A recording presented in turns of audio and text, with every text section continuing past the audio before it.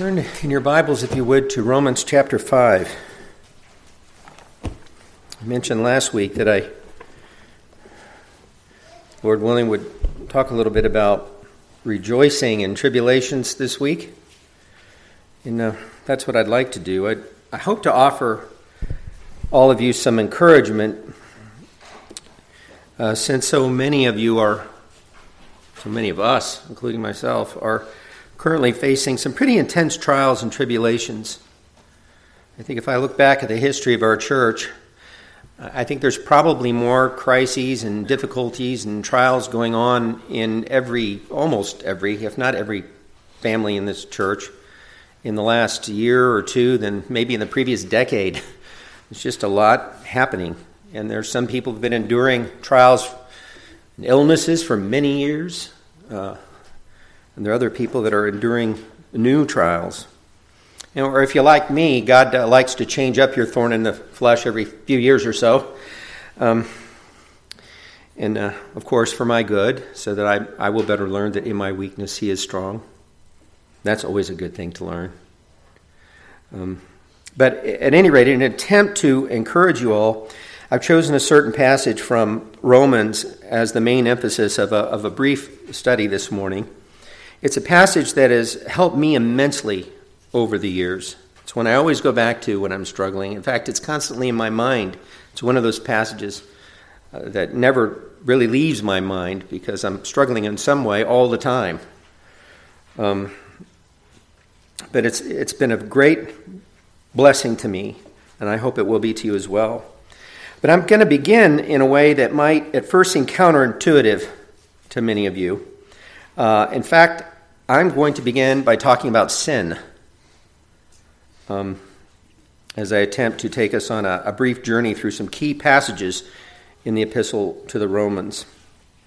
And in the process, I hope to show you all clearly why the Apostle Paul teaches us to rejoice in our tribulations. Our primary text here in Romans 5 is verses 1 through 5, where Paul says, "Therefore, having been justified by faith, we have peace with God through our Lord Jesus Christ, through whom also we have access by faith into this grace in which we stand and rejoice in the hope of the glory of God." And not only that, but we also, and in the New King James there it says glory in tribulations. But here the word really means rejoice in tribulations, or even celebrate, in a way, our tribulations. That's the idea of it. But we also rejoice in tribulations, knowing that tribulation produces perseverance. One of the reasons we can rejoice in tribulations is because we know that it produces something. Something good. Perseverance or patience.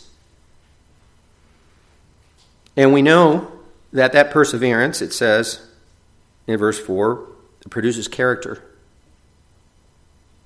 Who doesn't, and in the context, of course, that's a Christ-like character. And who doesn't, if they're a Christian, want to be more like Christ? So if we know this, isn't that a reason to rejoice that you're becoming more like Christ? Should be, if you want to be more like Christ, at least. And then it says character produces hope. Now, hope here, and this I pointed out, I think all the teachers here pointed out whenever we come across this word, it's been pointed out by Pastor Ben recently. Hope doesn't mean what we often take the word hope to mean. I could say, I hope the Cubs will win the World Series this year, right? But we all know that happens once a century, right? But that would be wishful thinking, right? And most people take the word hope to mean something like wishful thinking. But the word that's used by Paul, it means something more like confident assurance. And that's what he's talking about here. We rejoice in tribulations, knowing that tribulation produces perseverance or patience, and that produces character, and that produces a confident assurance. That's the ultimate goal in this life, is to give us a confident assurance. That's what these tribulations are for. And then Paul says this hope, this confident assurance, does not disappoint. If you've learned this kind of assurance through trials, you will not be disappointed as a Christian. And here's why. Because the love of God has been poured out on our hearts by the Holy Spirit who was given to us. With this confident assurance comes a deeper appreciation of the love of God, and that never disappoints. And so that's my brief reading of the passage, and now I'd like to pray before we take our little journey through this epistle. Holy Father, I do thank you for your word. I thank you for the tremendous encouragement your word is to us in our trials, in our sufferings, our tribulations, our afflictions, whatever word you want to use for the difficulties and hardships that we are experiencing in this world. Some of them we're experiencing simply because we live in a fallen world where such things happen. And some of them we're experiencing because you are disciplining us in your love, as the author of Hebrews tells us in Hebrews 12. And some of these things, most of them, perhaps, are simply because we're Christians and we're under attack always, not just by the people in the world around us, by the spiritual forces of wickedness in heavenly places as well. But ultimately, all the hardships we have, we're experiencing because you desire to make us like Christ. Because you love us. Help us to grasp that firmly this morning so that we will not be disappointed in what you're doing in our lives. I ask these things for our good and for your glory and in the name of our great God and Savior, Jesus Christ. I said I'm going to start with sin, and there's a reason I have to do this. It's because there's a key phrase, and this is going to be the focus of our study. I'm not going to try to do an in-depth exegesis of all these verses this morning. I really want to just talk about this phrase, the hope of the glory of God, and how central that is to understanding what Paul is saying here. Because he says we rejoice in the hope of the glory of God.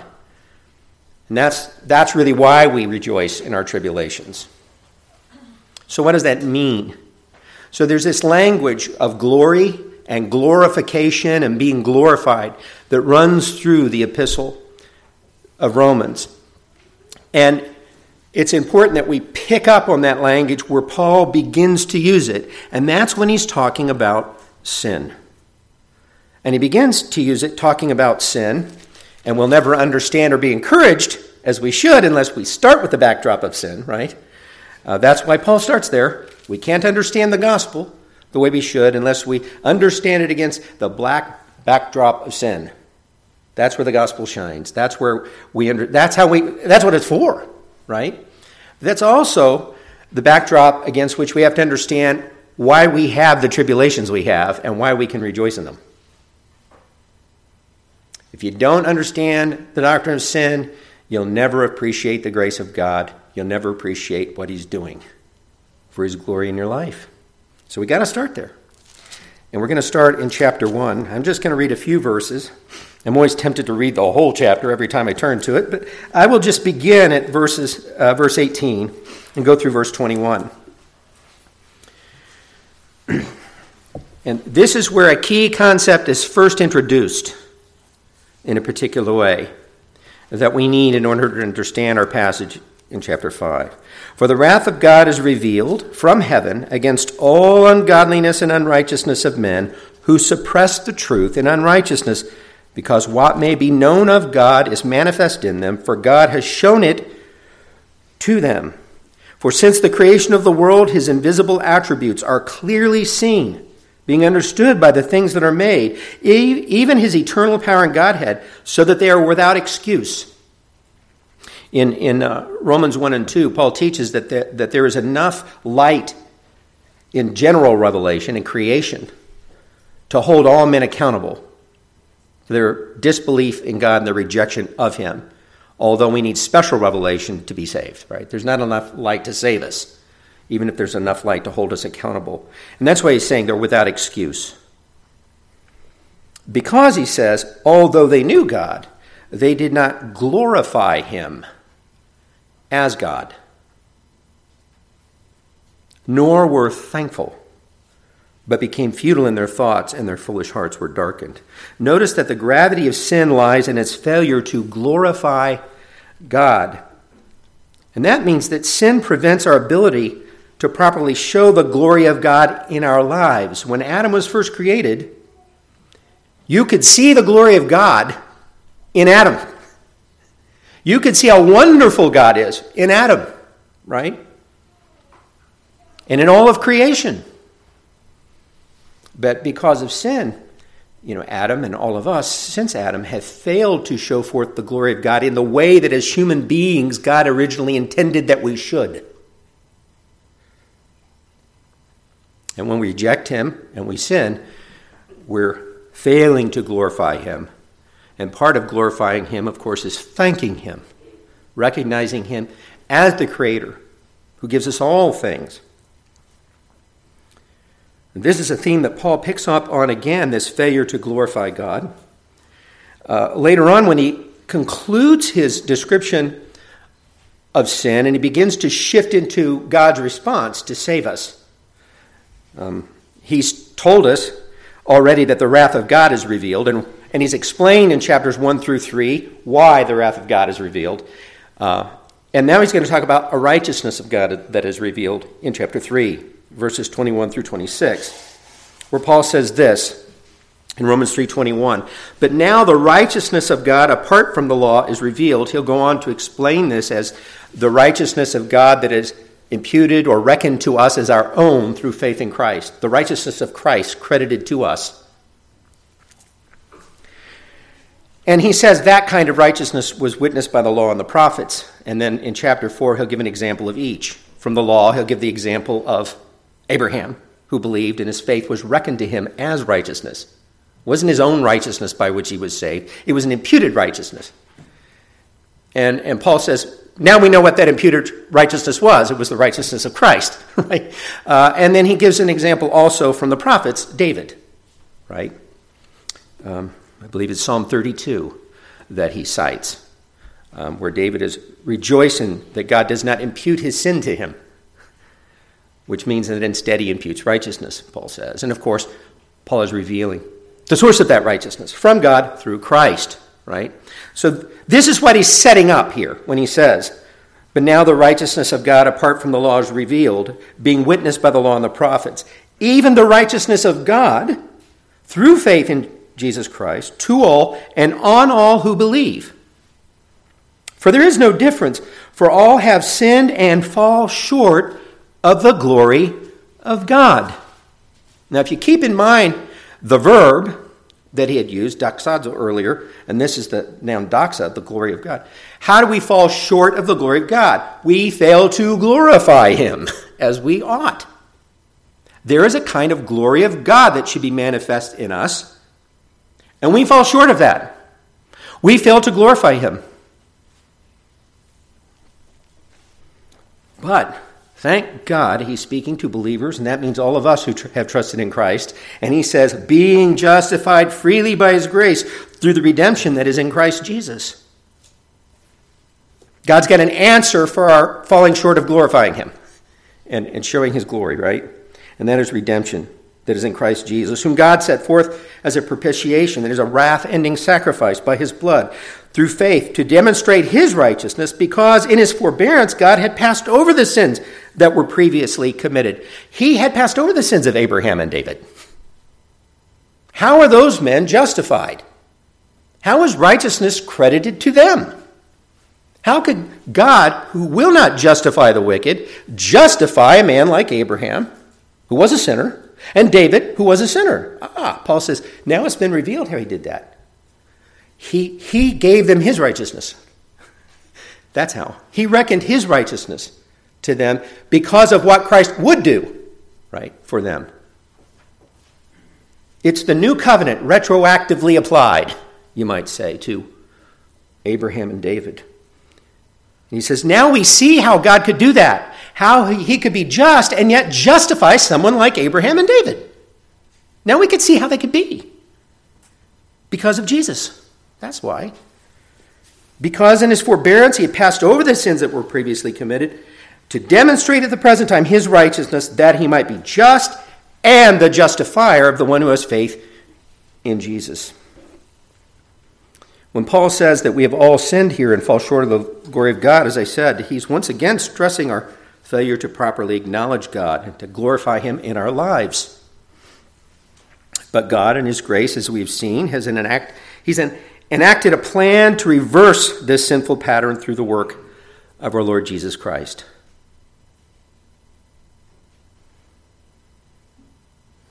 And that's why Paul says we've been justified freely by his grace through the redemption that is in Christ Jesus. We should not be surprised then that when Paul takes up again the matter of justification by grace through faith in our primary passage for this morning, he connects it with the hope of the glory of God in our lives.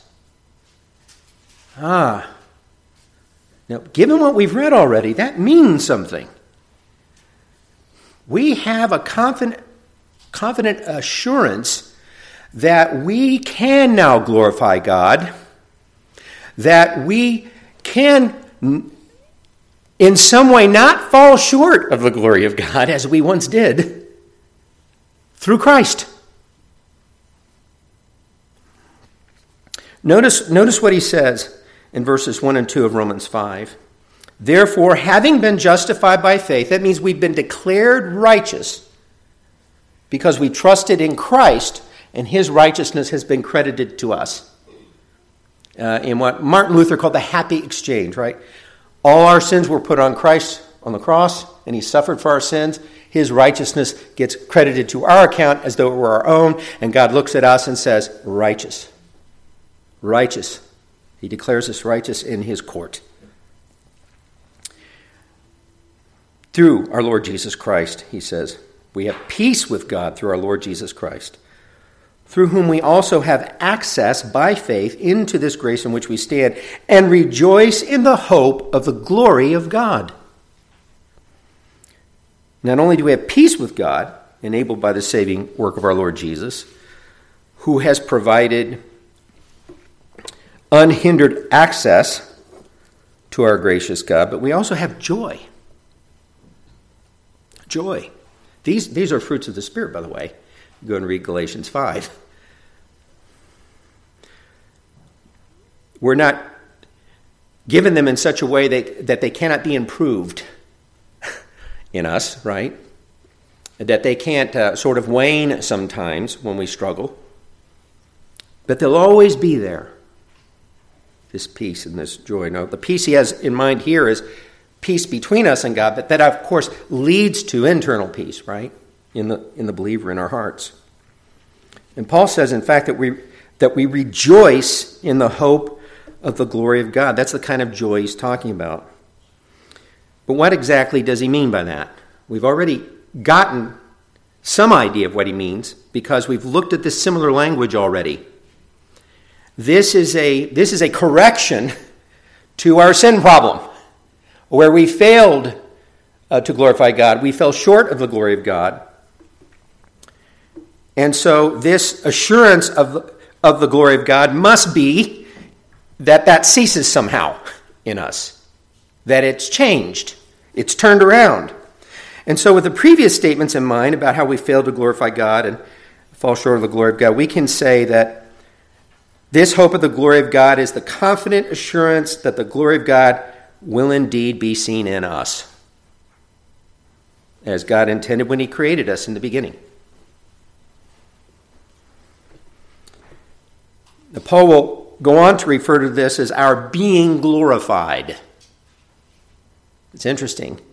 He talked before, we failed to glorify God because we fell short of the glory of God, and we didn't show forth his glory as we should, is the idea. But he actually then kind of alters his language, and instead of just God being glorified, we're being glorified. That's rather stunning. But we have to understand that in a very particular way, as we'll see. He'll describe it as our being glorified, and he'll make he'll actually stress that this doesn't fully happen till the future resurrection. We see this in Romans 8. I'll begin reading in verse 16 of Romans 8, and I'm going to read all the way through verse 25 at least. You really have to read this entire passage to really fully get what Paul's saying. And by the way, he's using the same language he used in Romans 5. This language of glory and of hope. Beginning in verse 16 of Romans 8, Paul writes, "The Spirit himself bears witness with our spirit that we are children of God."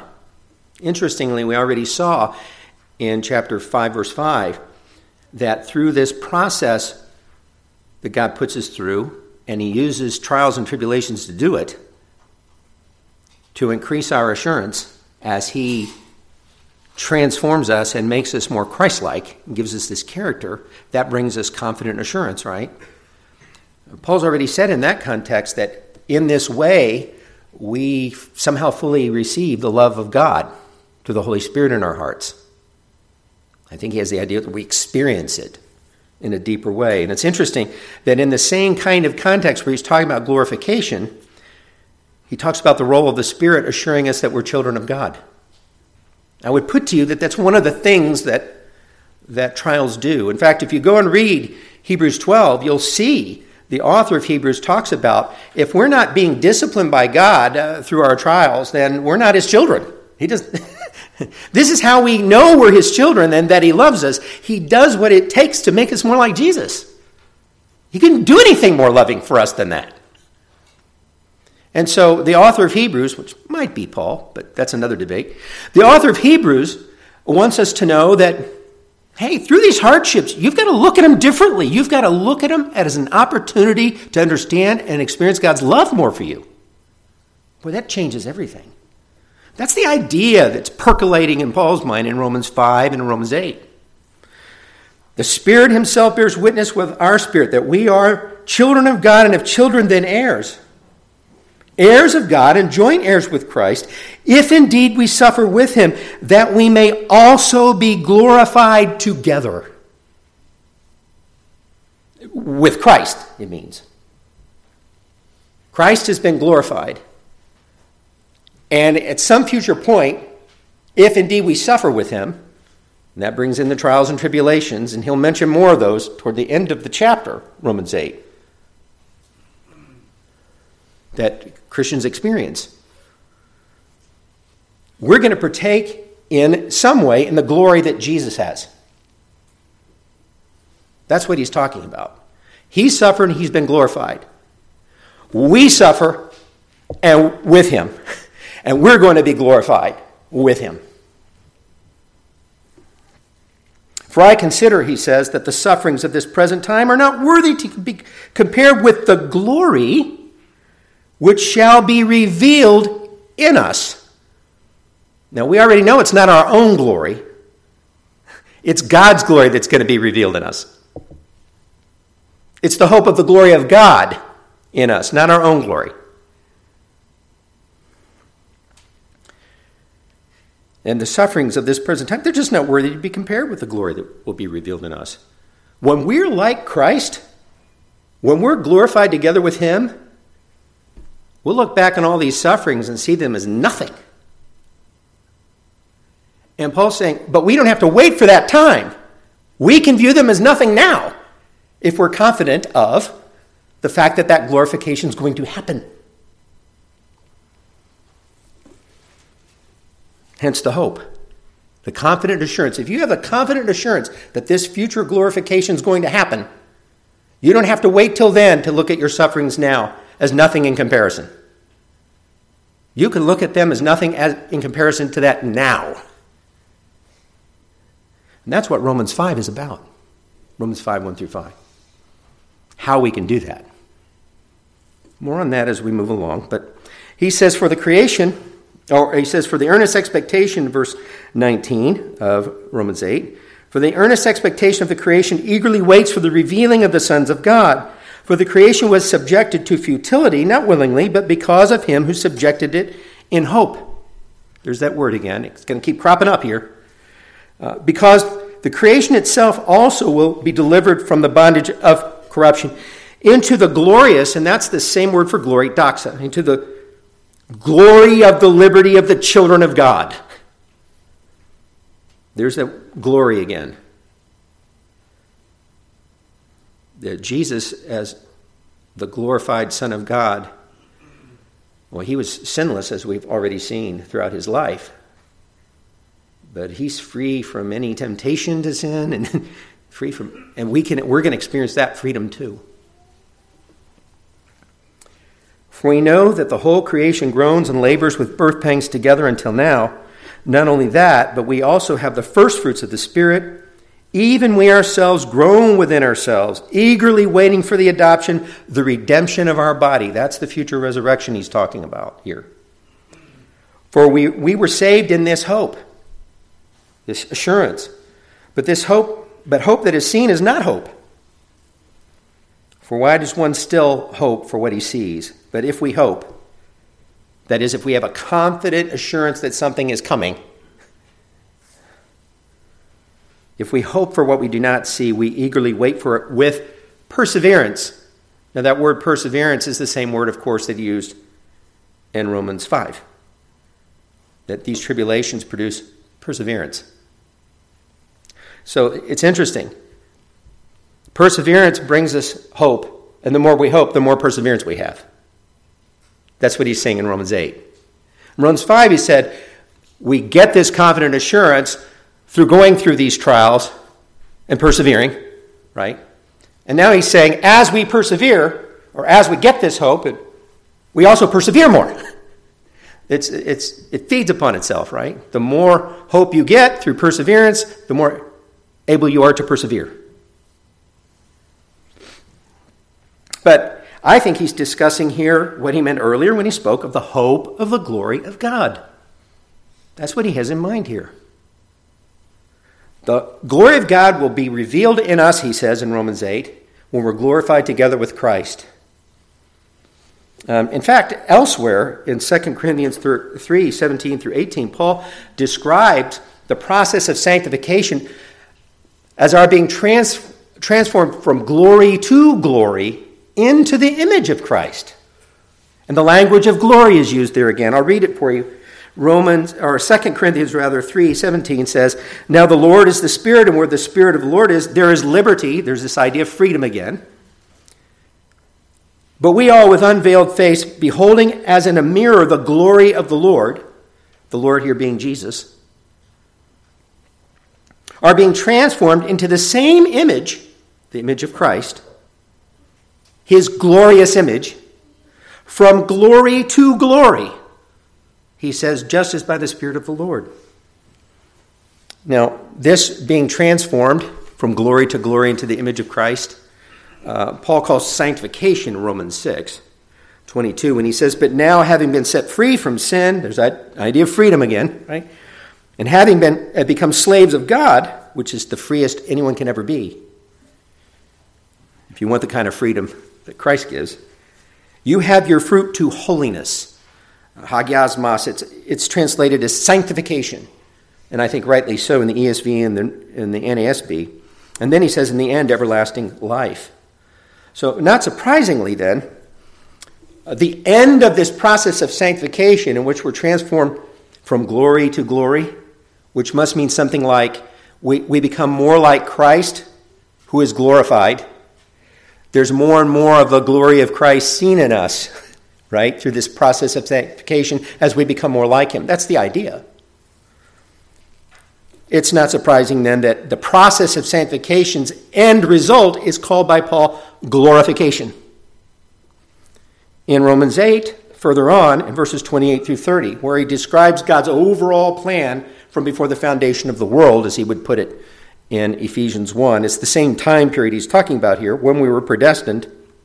He says in Romans 8:28, and we know that all things, no matter what they are, no matter how bad they are, including sufferings, trials, persecutions, all things work together for good to those who love God, to those who are called according to his purpose. It's that purpose he was talking about in Romans 5, remember? He's talking about it here again. Christ-likeness is the purpose. glorification. He goes on to say, for whom he foreknew, he also predestined to be conformed to the image of his Son. Jesus is glorified. We will one day be in his image. That's happening bit by bit now. The fullness of that awaits the future, the resurrection, as we've seen. For whom he foreknew, he also predestined to be conformed to the image of his Son, that he might be the firstborn among many brethren. Moreover, whom he predestined, these he also called. Whom he called, these he also justified. Talked about justification already. And whom he justified, these he also glorified. Now he's speaking there as though it's a done deal when he's already said earlier in the chapter that it's the future when this happens, the resurrection.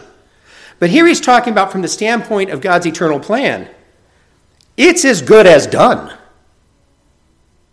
If you've been called and justified, you will be glorified. You will be in the process of being transformed from glory to glory into the image of Christ, of being sanctified. But that ultimately happens at the resurrection. It will happen, Paul's saying. That's a done deal. Because God, when he saves someone, he does it right. When God enacts a plan, he completes it. If it all depends on him, we're safe. Then, right? Thank God it all depends on him. So all things, including tribulations and suffering, and if you read the rest of Romans 8, you'll see more on that, and how they can't separate us from the love of God,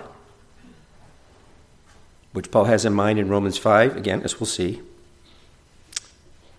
All these things are part of God's plan to glorify us, which must mean in the context to reveal his glory in us, as he said early in Romans 8. And although it already ultimately happens at the resurrection, there's a foretaste of it now as we're being sanctified. And so that's what I think Paul is talking about in Romans 5 when he speaks of the hope of the glory of God. I think he's trying to tell us that as we learn to endure trials in faith, we see God being glorified in us more and more. And this gives us a foretaste of the coming glory that will be revealed in us, which in turn increases our hope, our assurance that that will happen. If you're saying, well, I'm struggling to be assured that I'll ultimately be glorified, wouldn't it be good if you could see some of that happening now already? To give you assurance of that? To increase your assurance of that? Of course it would be good. And that's exactly why God gives you that. And he does it through trials and tribulations. That's what Paul's saying in Romans 5. So Paul's telling the Romans, you got to look at your sufferings differently than you might be accustomed to looking at them. You've got to see them as God's love for you. You've got to transform your minds or you'll never be able to rejoice in your sufferings. And Paul wants them to know they can have joy even in their sufferings, if they view them through the right lens, if they understand their purpose. So back to Romans 5, we've read verses 1 and 2. Let's look at this process then. In verses 3 and 4, he says, and not only that, but we also rejoice. I like it better in the ESV or the NASB, exult. You could even say we also celebrate. It's a joyous occasion to us, unlike for maybe other people. James would put it this way: when you encounter trials, just consider it joy. And what he has to mean by that is an opportunity to have more joy, right? And then he gets into the same thing Paul is saying in Romans 5. Understand what this is for. And if you don't have the wisdom to understand it, ask God for that wisdom and he'll give it to you. Well, Paul's giving us that wisdom right here. So we can see these as opportunities for joy. Not only that, we also rejoice in tribulations, knowing that tribulation produces perseverance, and perseverance, character, and character, hope. So when Paul says here in verses 3 and 4 that we glory or rejoice, better, in tribulations, knowing what they produce in us ultimately, hope. he has to be referring to the hope of the glory of God he's just spoken of in verse 2. What kind of hope do we get as the end result of experiencing these tribulations in faith and trusting in God through these tribulations that we experience? We get the hope of the glory of God, Paul is saying. The more we see God being glorified in and through us as we faithfully endure trials, the more we increase in the certainty that his promise of future glorification is indeed true. And this also leads to a deeper experience of God's love for us, as he says in verse 5.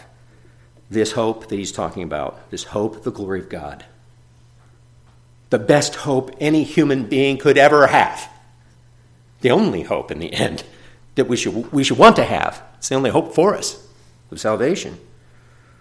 It does not disappoint. You know, a lot of believers are disappointed in their trials and tribulations. A guy wrote a book many years ago, Philip Yancey wrote a book called Disappointment with God. He talked about how often, now he doesn't think we should be disappointed with God. He's recognizing the fact that many people are. Paul's saying there's no room for disappointment if you understand. If you understand that everything you're going through is because God loves you so much. And he's saying if you get this perspective, you understand how you can rejoice in the hope of the glory of God in your sufferings. The love of God, he says, because the love of God has been poured out in our hearts by the Holy Spirit who was given to us.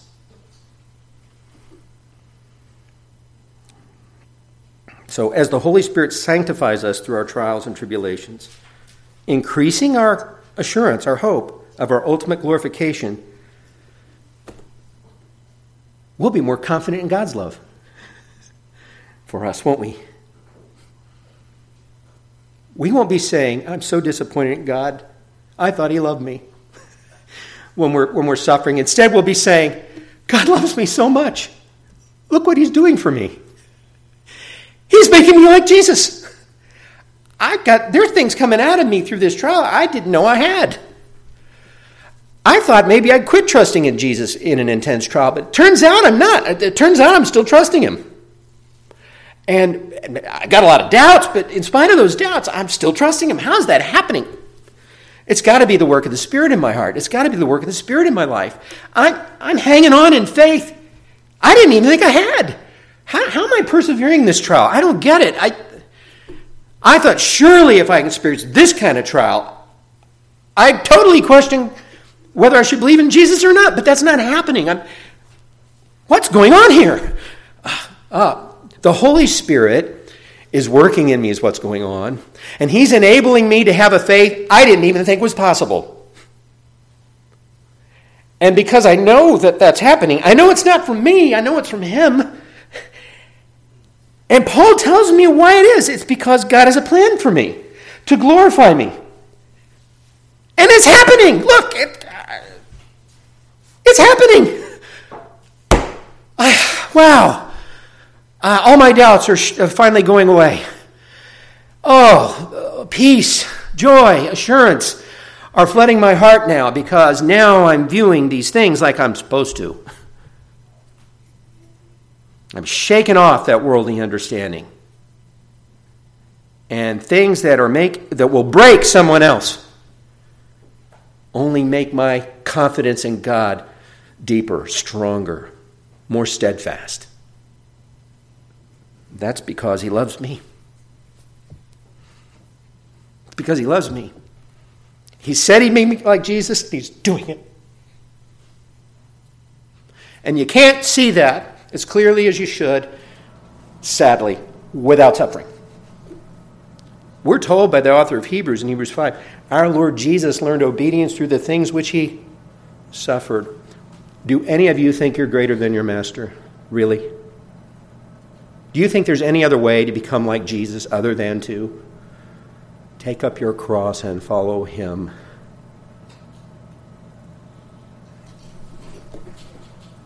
I tell you, whatever you're suffering right now is a cause for joy. excitement that you get to experience God's love more fully. If you view it correctly, like Paul says, you can see why I keep going back to this passage whenever I go through sufferings. And I've been amazed at what God has done in me. I remember telling my wife when I thought I could die from cancer, and that may still happen. I remember saying, I thought I'd be afraid if somebody ever told me I had cancer and I could die. I was actually surprised that I wasn't at all afraid. Because that ain't me. I'm an anxious, fearful guy about stuff like that. Or at least I thought I was. I always used to be. Now, faced with that reality, why am I not afraid? Well, I'm not puzzled by that. I know why I'm not. God's doing what he said. He's keeping his promises to me. That's why. I have hope. Now, I recognize that what we're being taught here is contrary to what you might hear in many, if not most, churches these days. I get it. Most Christians are sadly bereft of a theology of suffering. And so they suffer needlessly because of it, in ways that God does not intend for them to suffer. They bring it upon themselves. Most evangelicals I've run into these days would seem to assume that we experience God's love most fully when everything's going well. And they would see suffering as an indication, really, of God's anger toward them rather than of his love toward them. But as we've seen, our departed brother Paul would not agree with that. He would say that the Christian life is a life of trials and suffering, and that such hardships are, in fact, due to God's love for us and his faithfulness to keep his promises to us, to conform us to the image of his Son.